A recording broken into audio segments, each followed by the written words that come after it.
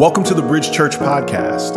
Our purpose statement at Bridge Church is to reach people where they are and help them grow. We hope today's message inspires you towards growth, and we pray it's life-changing. And we hope to see you soon.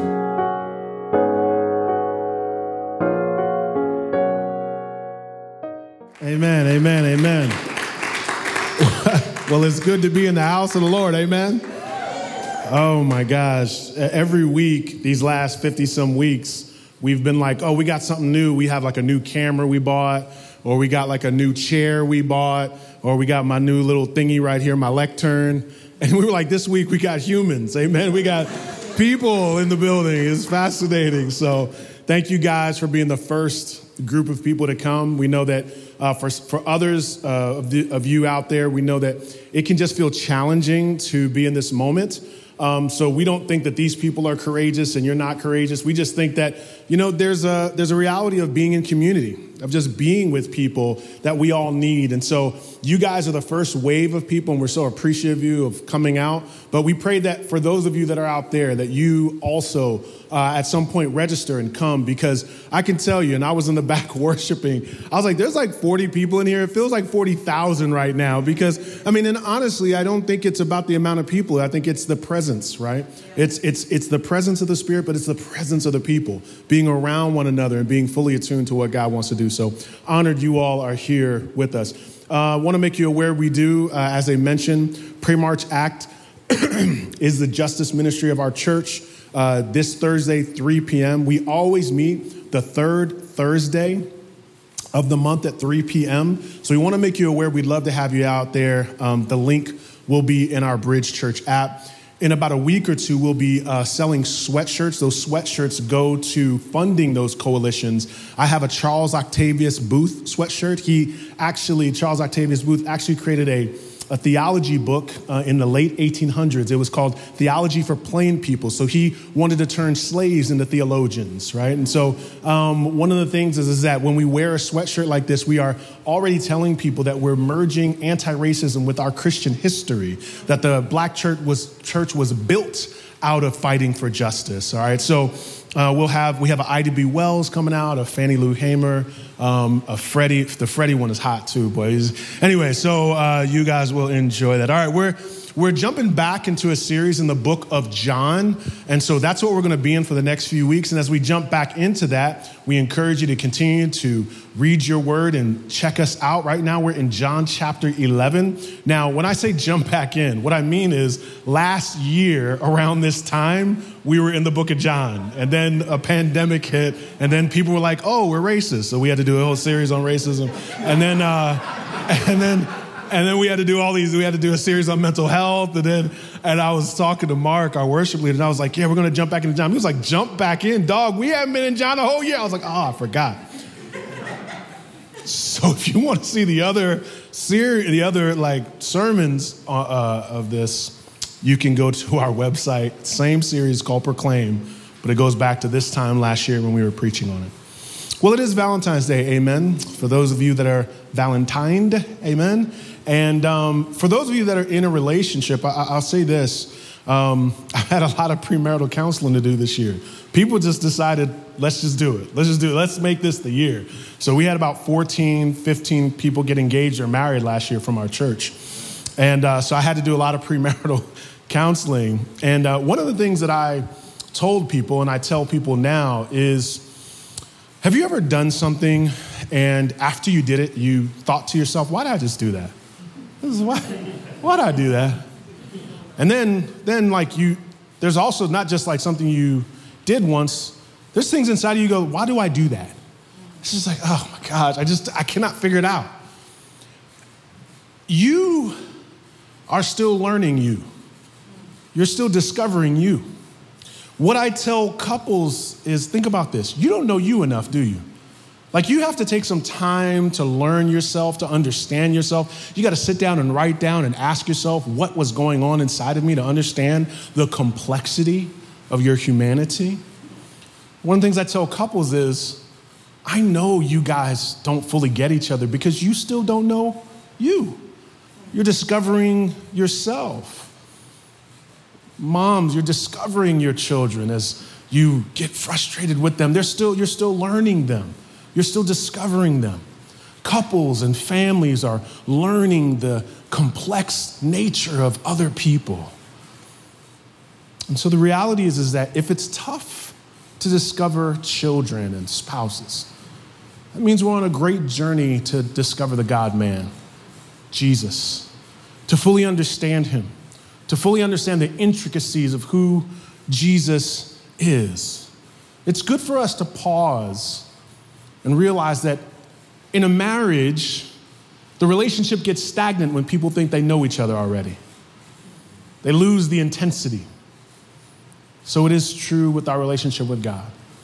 If you box Jesus in, if you don't go on the long process, the long journey of discovery with Jesus, you'll lose the intensity, the passion of who he is. You don't know Jesus enough. And it's through trial and moments. It's through long days of trying to understand, what did he mean in this text? What did he mean by that moment? Trying to understand your past and have Jesus help you reflect on all of what you have been through.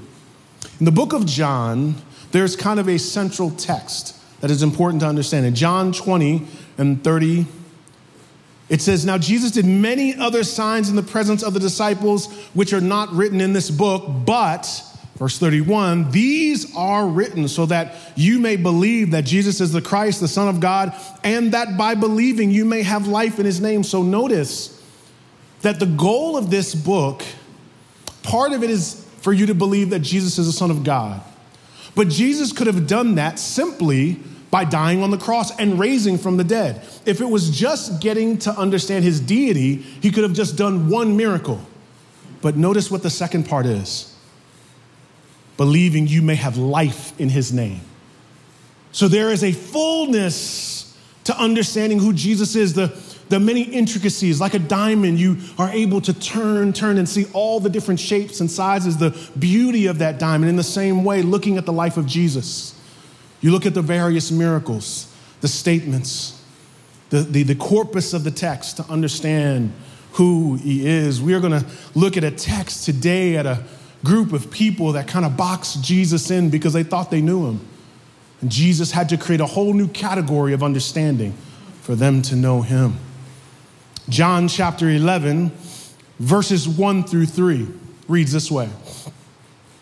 "Now a certain man was ill, Lazarus of Bethany, the village of Mary and Martha, her sister. It was Mary who anointed the Lord with ointment and wiped his feet with her hair, whose brother Lazarus was ill. So the sister sent to him, saying, 'Lord, he whom you love is ill.'" This is such an interesting text. Mary and Martha are pretty famous in the Bible. In fact, where it says there about the ointment, that actually happens in chapter 12, but the author John felt it was important to acknowledge that this is who they are. In other words, that was probably a famous moment that people knew about. He writes about it in more detail in chapter 12, but he acknowledges it here in chapter 11. This is also the Mary and Martha in the book of Luke that, Martha is the one that gets up and is always cleaning and doing stuff, and Mary's the one that sits beside of Jesus. There's something very powerful in this story that is unique. Jesus did things for his disciples. There was a time when he allowed fish. He did a miracle of having fish go into the net. There was also a time Peter's mom was sick, his mother-in-law, and Jesus healed his mother-in-law. But none of those things happened via request. This is the only time in the Bible that Jesus gets a request from a friend. We could call it a friend request. But, sorry, it's the first time I've seen people. I'm struggling. It was the first time think about that. Think about it. And everybody who he did miracles for were strangers to him. When the woman goes and gets at the hem of his garment, he didn't know her. When he healed the 10 lepers, they didn't know him. This is the first time that somebody walks up to Jesus and is going to give a request based upon the intimacy we already have. I know Jesus. Now listen, I know Jesus. We've sat down. Now, I'm not talking about what a friend we have. Not that kind of friend. I'm saying we eat. We spend actual time. They were friends with Jesus. And not only were they friends with Jesus, but they were prominent. They were rich. Because one thing to notice in the detail of the text, it says, so the sisters sent to him. The sisters had a messenger go tell Jesus. They didn't actually go. This was an indication of their prominence, of their influence, and of their affluence. So here we have these sisters. They send this message, and the key is our brother is ill. And the other thing to note is that they said, Lord, he whom you love is ill. The word there, love, is the word we get for friendship love. Jesus, your friend Lazarus is ill. Notice the messengers don't say, heal him. The messengers don't say, come back with us. The messengers don't even really make a request. They just make a statement. In other words, it was as if the women told the messenger, listen, if you just say the name, he know Lazarus. He been known Lazarus. Just tell him Lazarus is sick. He gonna come. He gonna do something because he know Lazarus, you see? They've got a relationship. So they figured we could appeal. Just tell him it's the Lazarus who he loves, our brother. And then you've got to also set the atmosphere of knowing this. At that time, there's not many medicinal responses. There's not many doctors available. And if there was a doctor available to heal, they had the money to heal him. If it's gotten to this point, illness for them means death. What they really mean is, go tell Jesus our brother's about to die. Because illness at that time was a death sentence. And so here you have these sisters who just know Jesus is going to come through. And to even heighten the moment, in verse 4 of chapter 11, when Jesus heard this, he hears what this messenger says. He says to them, the illness does not lead to death. Say that with me. The illness does not lead to death. Well, now what would you do if you heard that from Jesus? If you were a messenger and you went up to Jesus and you said, hey, Lazarus, the one you love who is sick, and Jesus says, hey, the illness does not lead to death. I would think, what? It doesn't lead to death. We good? He goes on to say it's for the glory of God so that the Son of God may be glorified through it. But they probably forgot that part.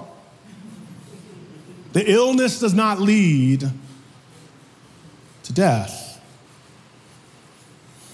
Jesus would actually not come with them down. Jesus didn't move a muscle. He didn't walk with them back there. But you got to understand, in John chapter 4, there was a man who had a son who was sick. He comes to Jesus and he says, sir, come down before my child dies. Jesus said to him, go, your son will live. Your son will live. The man goes, he goes back, and his son is alive. That happened in John chapter 4. Word spread, he don't got to be there to heal. And he said the illness doesn't lead to death. So the messengers are walking back, and they're probably ready to walk into a miracle. They're probably expecting, Jesus, you're going to do for me what you did for others. Because a few chapters ago, you remember how you did that for them? I know you're going to do it for me. And something very powerful happens. In verse 6, it says, so when he heard that Lazarus was ill, he stayed 2 days longer in the place where he was. Jesus stayed 2 days longer. Now, when it comes to this journey, most likely Jesus took him a while to get there. Lazarus is dead for 4 days, so most likely the messenger went there back in the day, and Jesus stays 2 more days, and then it takes him a day to get there. So by the time they got back, the brother is most likely dead, and then 2 more days of agony and 2 more days of grief. 2 more days of confusion and 2 more days of unbelief. 2 more days of pain and 2 more days that Jesus knew, you're disappointed in me. Because all they heard was the illness does not lead to death. 2 more days. Jesus delays the miracle he's about to do. There is actually some significance historically in this delay. Jesus understands Jewish mysticism. At that time, it was believed that the soul would hover around the body for 3 days. So there was a chance for 3 days. But the presumption is the 4th day, the body would decompose.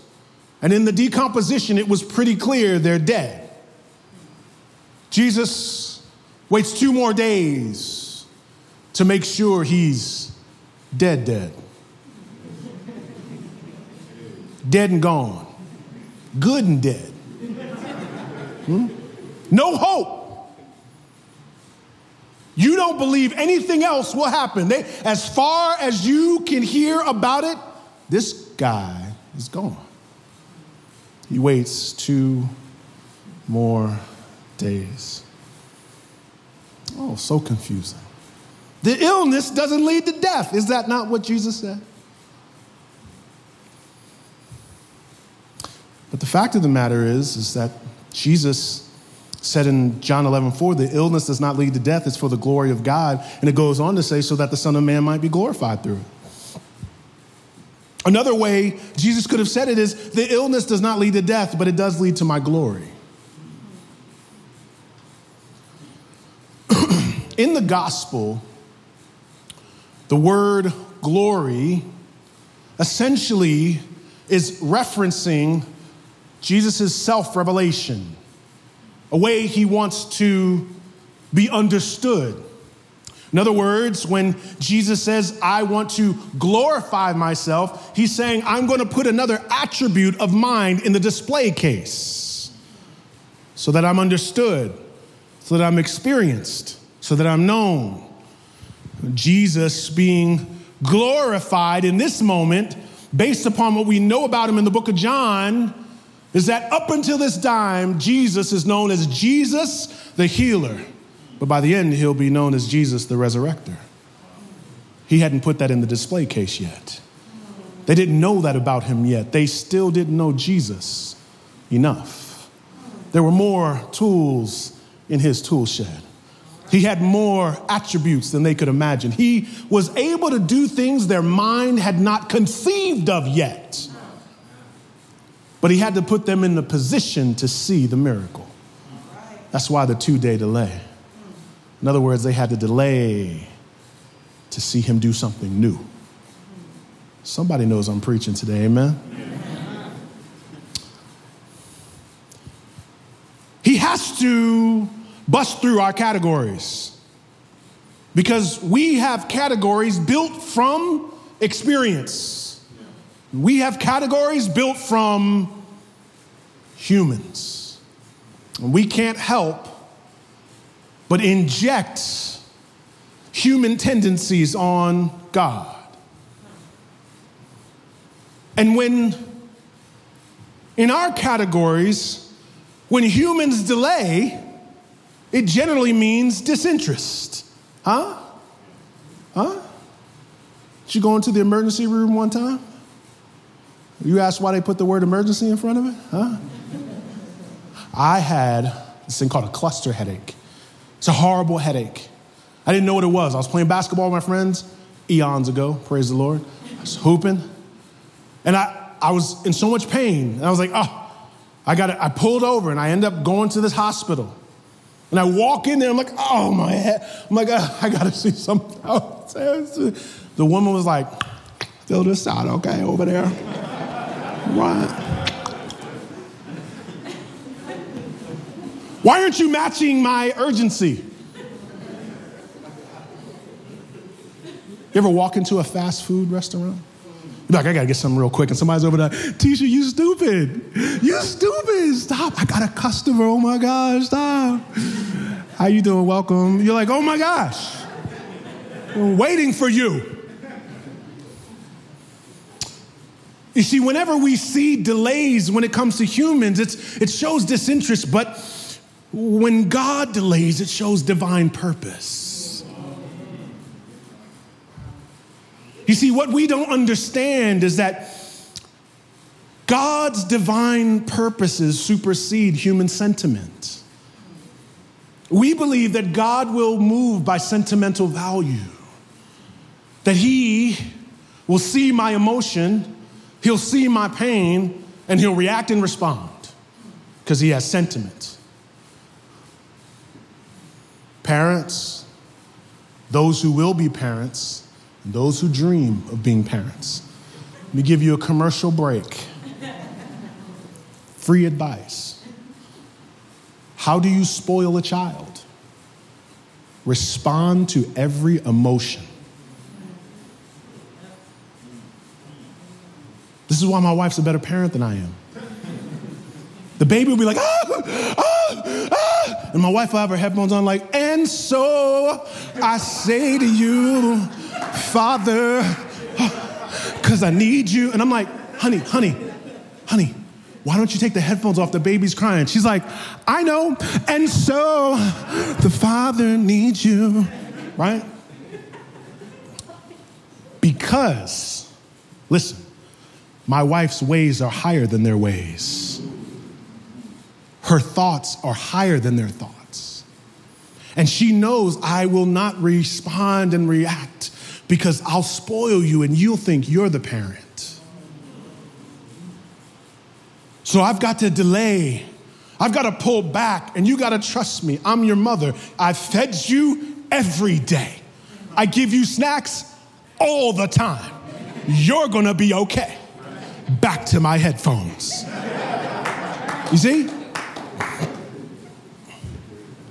We have to understand that Jesus loves us enough to move by sovereignty, not sentiment.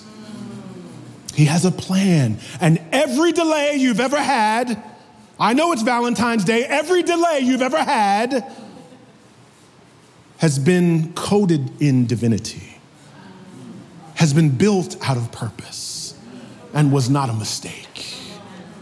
He's not like us. Oh, but he likes us. He cares for us.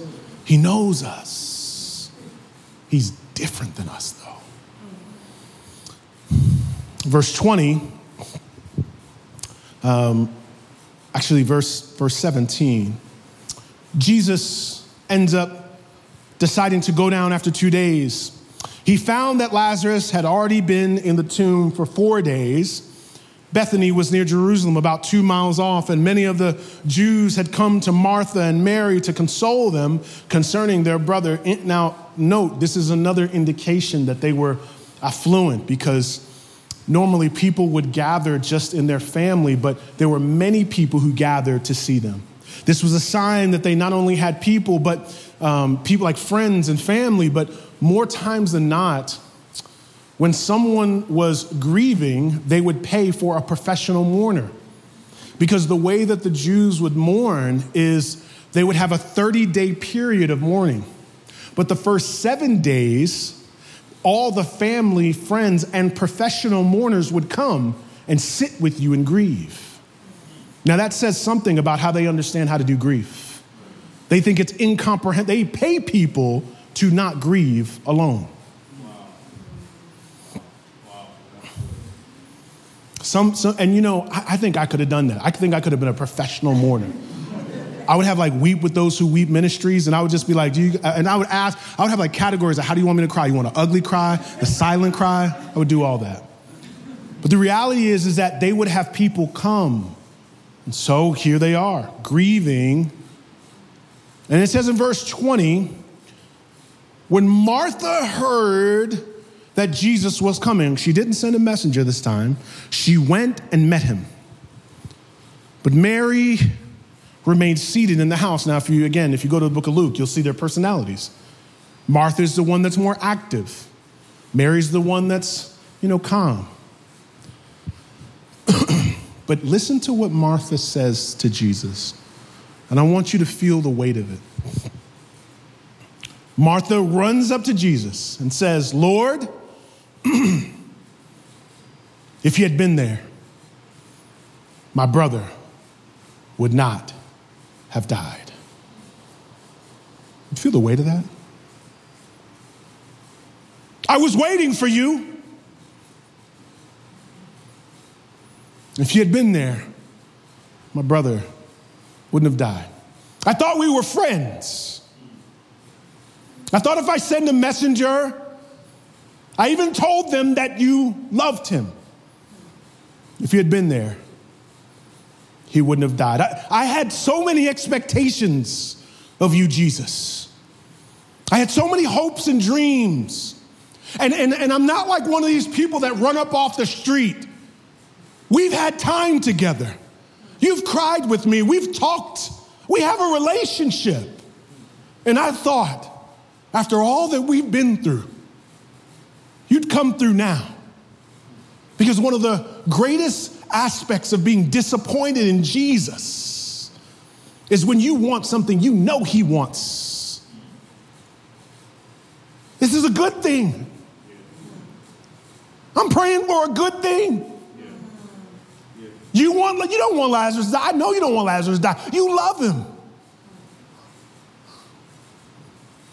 Do you hear the depth of the wound? If you had been there. And as you journey with Jesus, I don't know what it is, whether it's raising a family member or healing a friend or provision, but there is a sign, there's a moment that you will have where you say, if Jesus could have just shown up like he's been in the past and like he's done it for others, I wouldn't be in this predicament. I wouldn't have these problems and these debts I'm working off.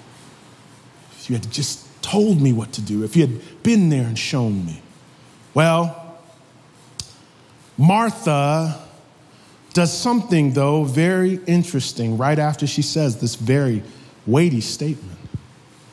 She says in verse 22, but even now, I know that whatever you ask from God, God will give you. That sounds right, doesn't it?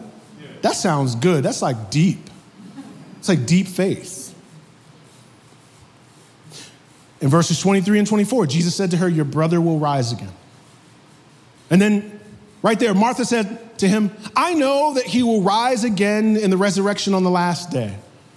And there she is giving good theology. She's actually repeating back to Jesus something he said in John 6:40, where he says that I should lose nothing, all that he's given me, but raise him up on the last day. She's repeating the words of Jesus. She's speaking scripture back to Jesus. She's saying things I know you would want to hear. This sounds like someone and sounds like someone with sound theology. But Jesus does not celebrate her faith. Notice what she does here. And what she does here will be an impediment to your growth, an impediment to the depth you have with Jesus, an impediment to how much you know Jesus. She grieves, but then she quickly believes. She says the right thing.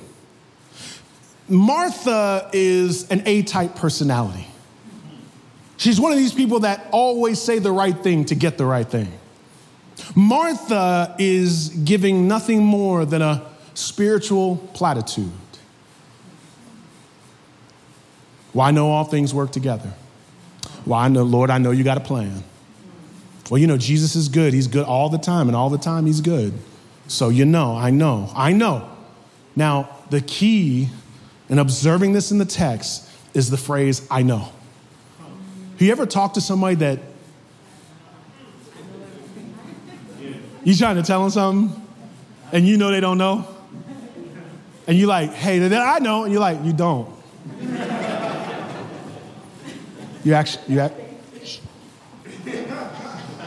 You don't know.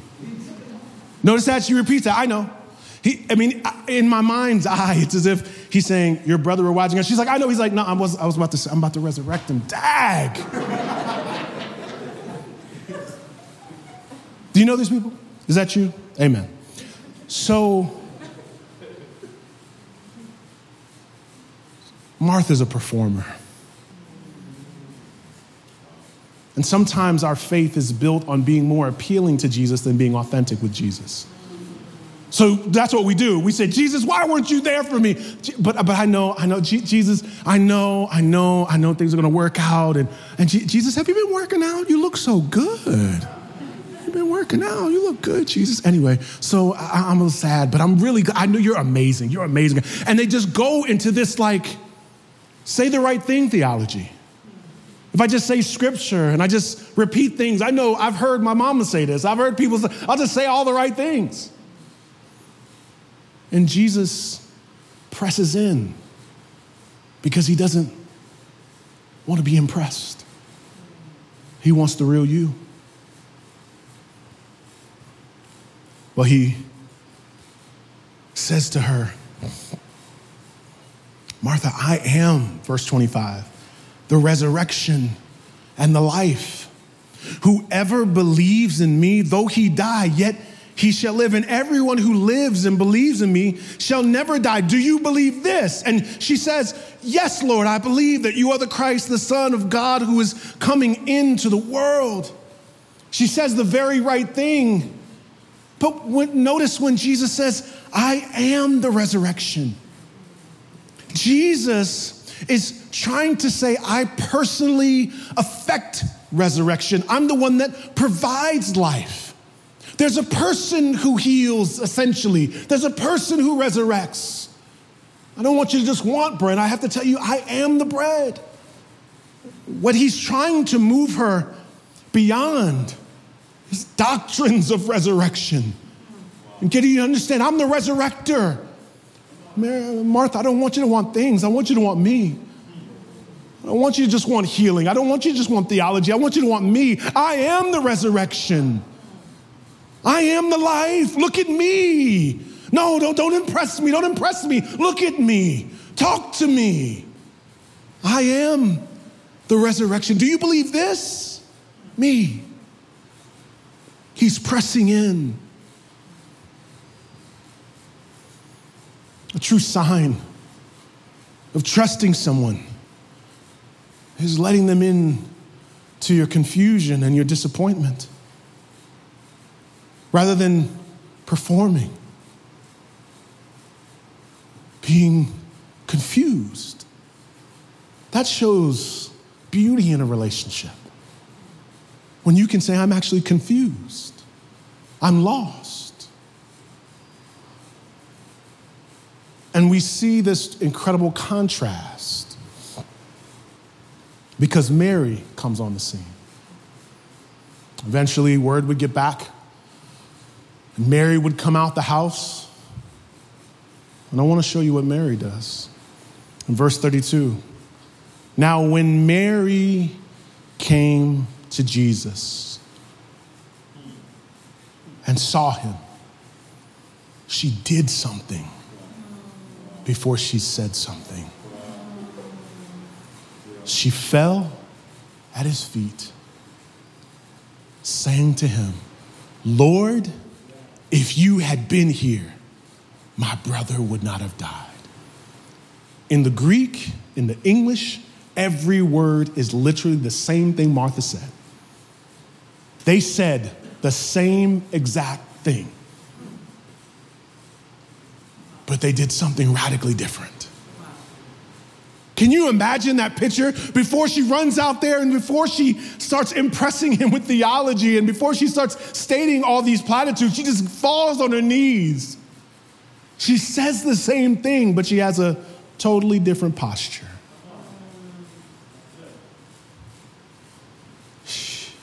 She doesn't go from grief to belief.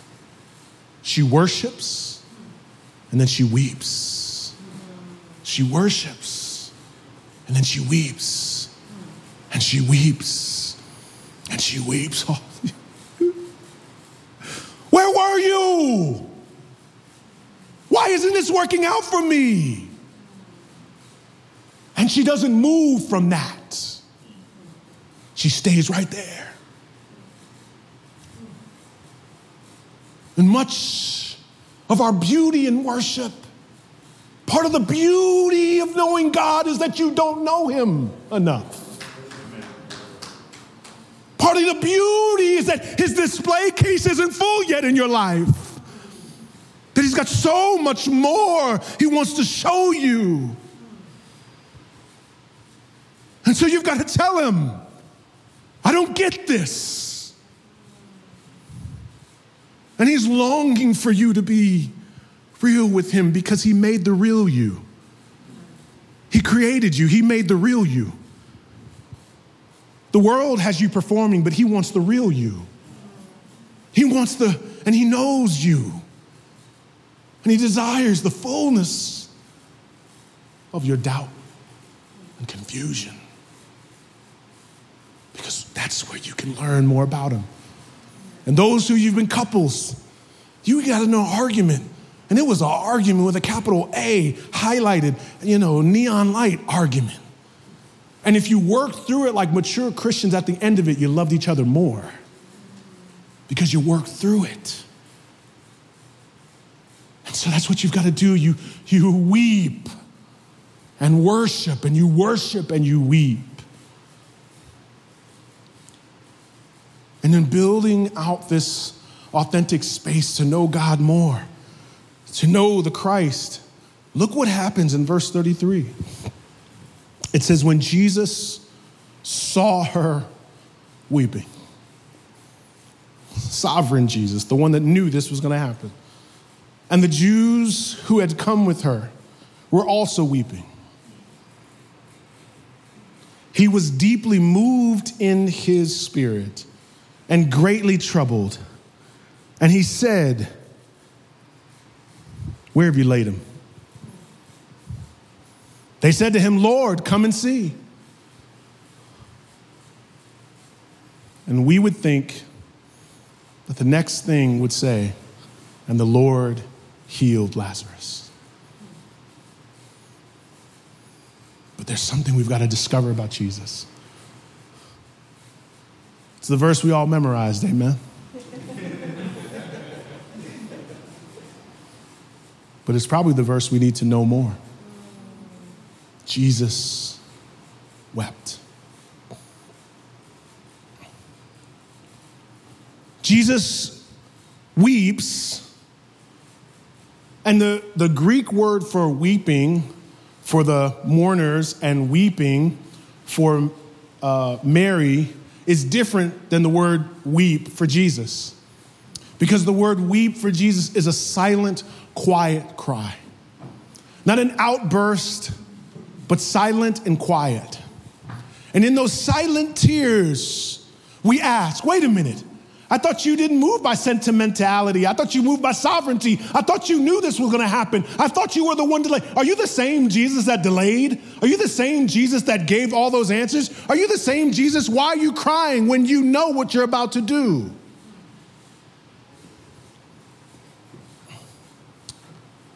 We have to understand the heart of Jesus. Before he does the miracle, he was moved by the people. Before he did the miracle, he was even moved by Martha. What we have to know is that God is moved even when he doesn't make a move. When you don't see Jesus doing something, it doesn't mean it's not affecting him. You see, when you read this text and you see 2 days delayed, you think of a callousness because that's the category we understand.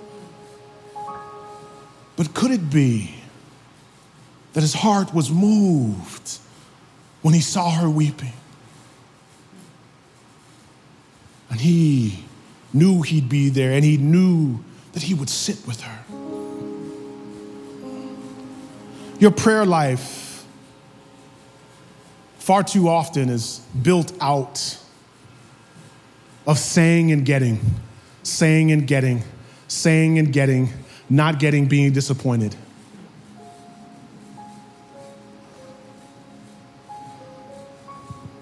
Can you imagine a Jesus that weeps with you?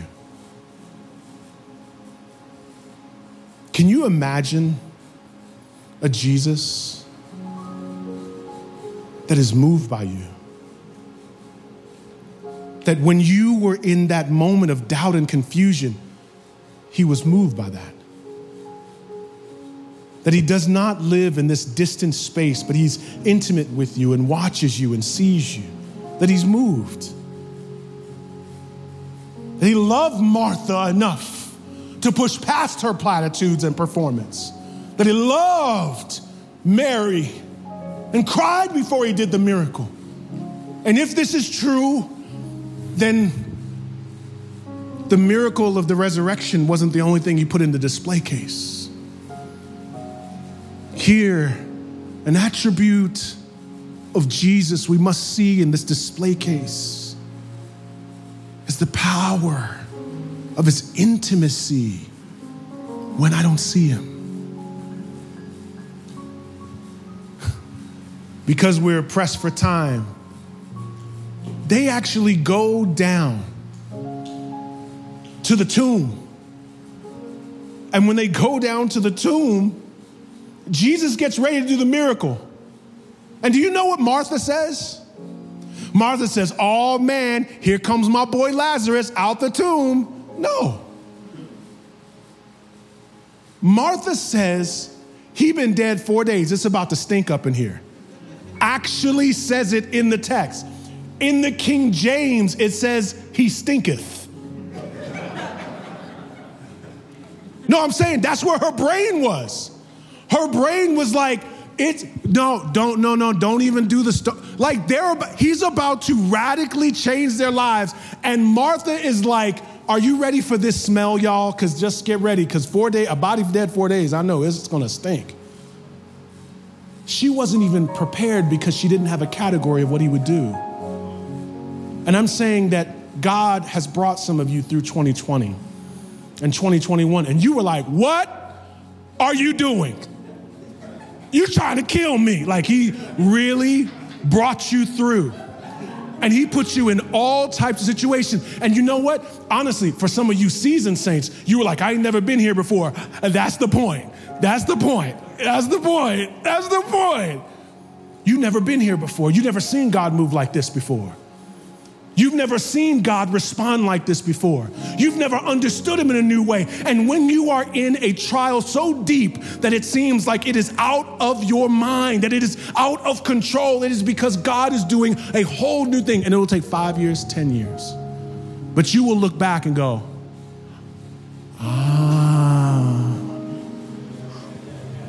Because the end of the story, Jesus calls out, Lazarus, come out.